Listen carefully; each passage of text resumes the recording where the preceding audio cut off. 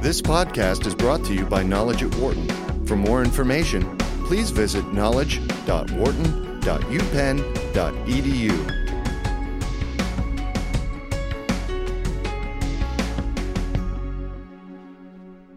Land prices in China have been rising very rapidly. The growth has been as high as 16% per annum over 8 years. This has been caused by both demand and supply factors. While it's not realistic for this rate to continue, don't expect a slump either, says Wharton real estate professor Joseph Jerko. Jerko, along with colleagues at the National University of Singapore and Tsinghua University in China, have been studying the China housing market for some time now. It's not easy because data is difficult to come by, but the team has put together an index of housing land prices in China and is now planning a second phase to the research. We are speaking today with Professor Joe Jerko of the Wharton Real Estate Department. Joe, thank you very much for joining us today. It's a pleasure to be here. So you have collaborated with your colleagues at the National University of Singapore and Tsinghua University in China on a really pioneering project where Wharton worked with these other universities to create indices of housing land prices in China. Could you begin by telling us what are some of the most significant takeaways? Sure. And these are real price indexes for land values in China, not housing, but the land underneath the housing. The takeaways are as follows. Number one, at a national level, there has been remarkably strong price growth in land values. It works out, we have 8 years of data from 2004 through the first half of 2013, and the average annual compounded price growth is just over 16% per year. So that's really a strikingly large number, and that's the aggregate over all of China. There is a lot of variation across regions and cities, however. In that sense, China's somewhat like the United States. It's a very big country, and you do not get the same price growth everywhere. At the city level, Beijing has been growing astronomically strong, 22% average annual compound growth rate since 2004. Markets like Xi'an, very, very different.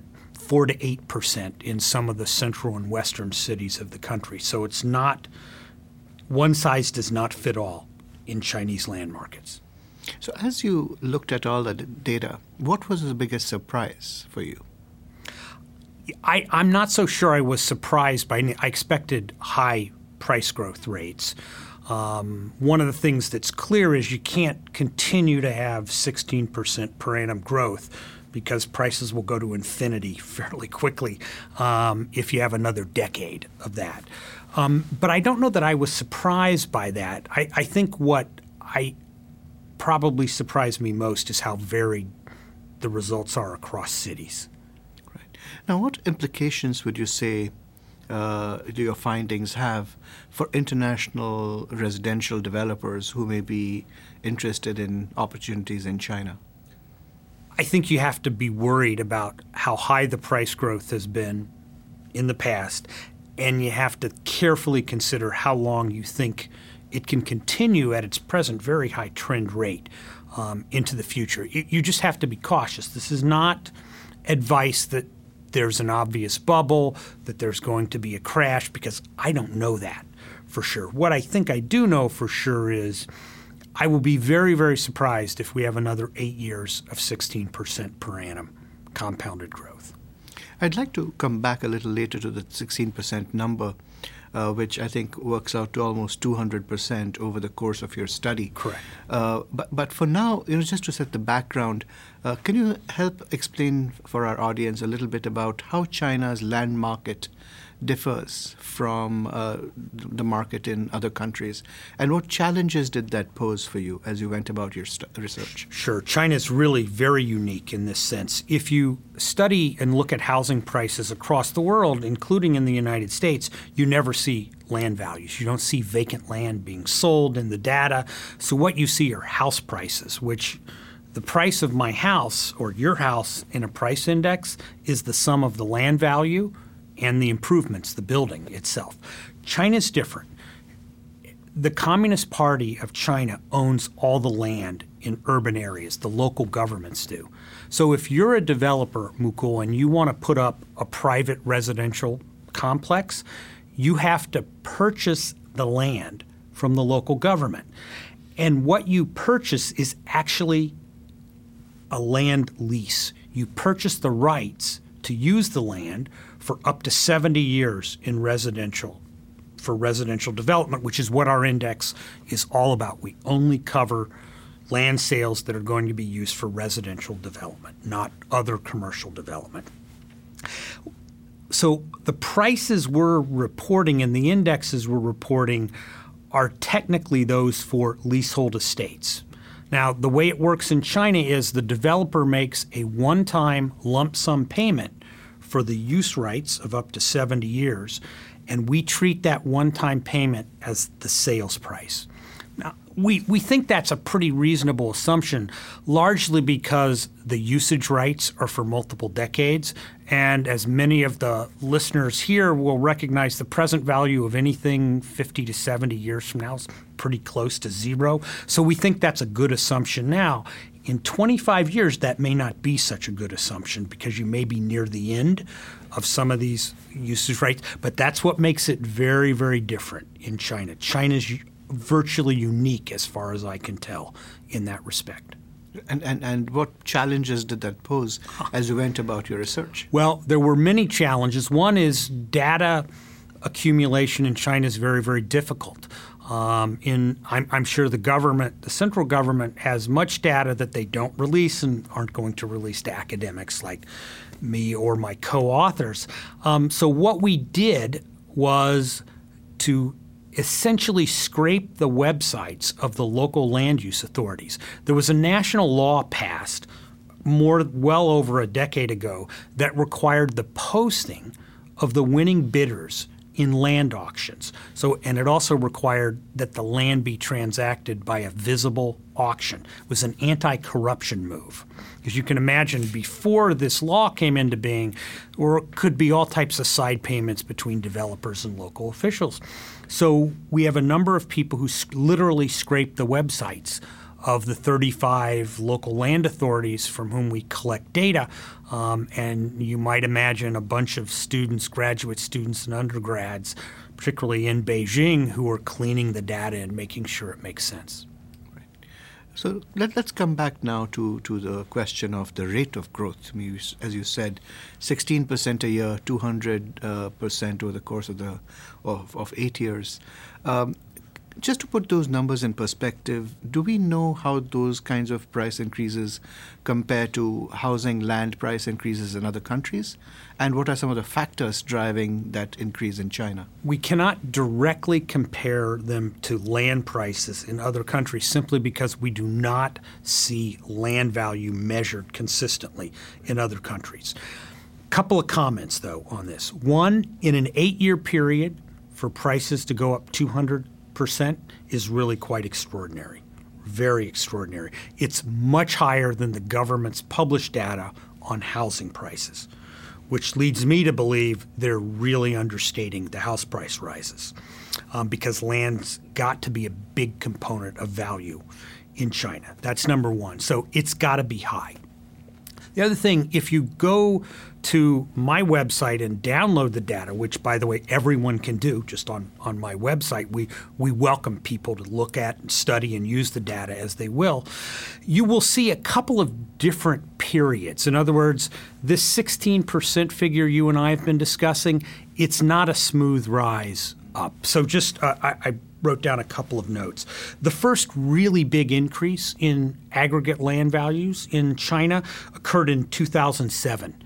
Literally in 3 quarters, from the first to third quarter of 2007, real land values in aggregate across the 35 cities we're tracking rose 71% just in that 9-month period. Now, following that dramatic rise, real prices fell 34% until the first quarter of 2009. And then you ask about the factors driving some of this series. From 2009 to the end of 2010, prices more than doubled. They went up 108%, according to our index, in real terms. That period coincides with the great Chinese stimulus. So it's pretty clear there are a number of drivers. Some of this is government policy related, but some of it is clearly demand side related, which is there is an incredible move from rural areas into urban areas in China. So demand is very, very strong. And in some of these areas, although this is the subject of future research, it's unclear how much new supply is actually being created.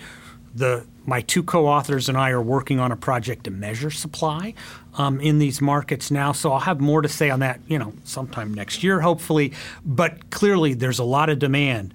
But you look at these data in the series, government policy matters in China. It matters a lot to their local land markets. No, I think that sounds very reasonable. Apart from the stimulus, did you see any other political factors at work? Only not in our indexes. So the indexes are just created from the data. When you look at the nature of how households in China think about owning, many of them pretty clearly view it as a store of value in a way that you and I don't in the United States, which is my house. I own a home because it provides shelter for me and my family. My kids get to go to the school district in which my house is located and the like. In China, investment restrictions are much more severe than they are in the U.S. The typical household there could not diversify by buying the S&P index and the like. So for them, a lot of households, I think, pretty clearly are buying because they view this as a good store of value, a hedge, and the like. So there are different motivations in China than there are for most U.S. households in particular. I see. You also referred to earlier the fact that house prices in Beijing, in the Beijing area, land prices in the Beijing area increased much faster than other parts of the country. Correct. Now, what explains some of these regional variations? I think a couple of things. One, we do know that demand growth, that is, in-migration to Beijing and particularly some of the East Coast cities, is very, very strong.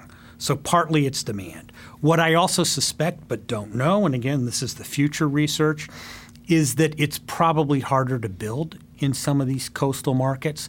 But we actually don't have good measures yet about how much new supply is coming on in each of these markets. But like I said, hopefully at a future date, you'll have me back for another interview and we'll be able to say something about that. My economics gut is it's both supply and demand. We can pin down demand. We can't yet pin down the contribution of the supply side to that remarkable growth. Right. Now, one really fascinating phenomenon in China's housing market that I've heard people talk about is that developers acquire land from the government, as you explained. Right. And then they just go ahead and build without really estimating what the real demand is from consumers. And this has led to the creation of these so-called ghost cities with a lot of houses with no one living in them. Did you take some of these factors into account? And what do you think of this phenomenon? One, the phenomenon definitely exists. You can see it documented. There are news teams that show you these ghost cities.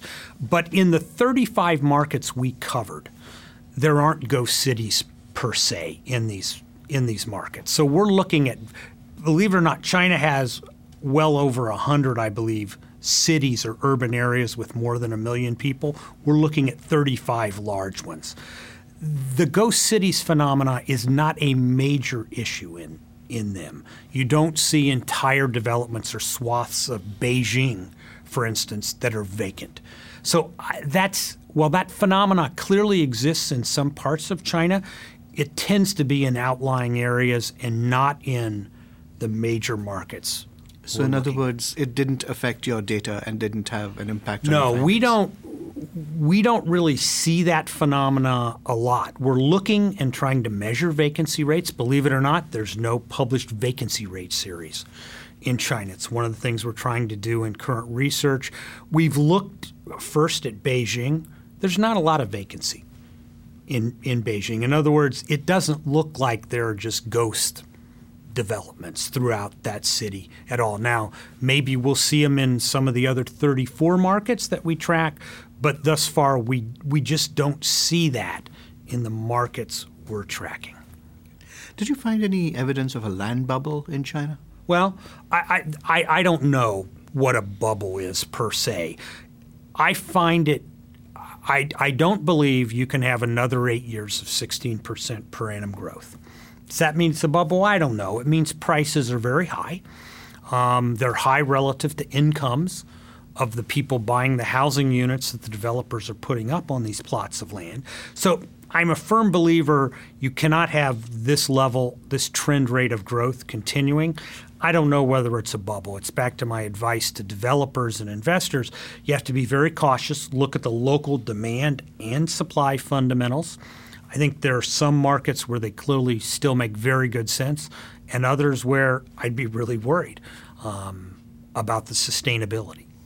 As you look to the future, what impact do you think that the economic slowdown that we see these days in China that could have on land prices?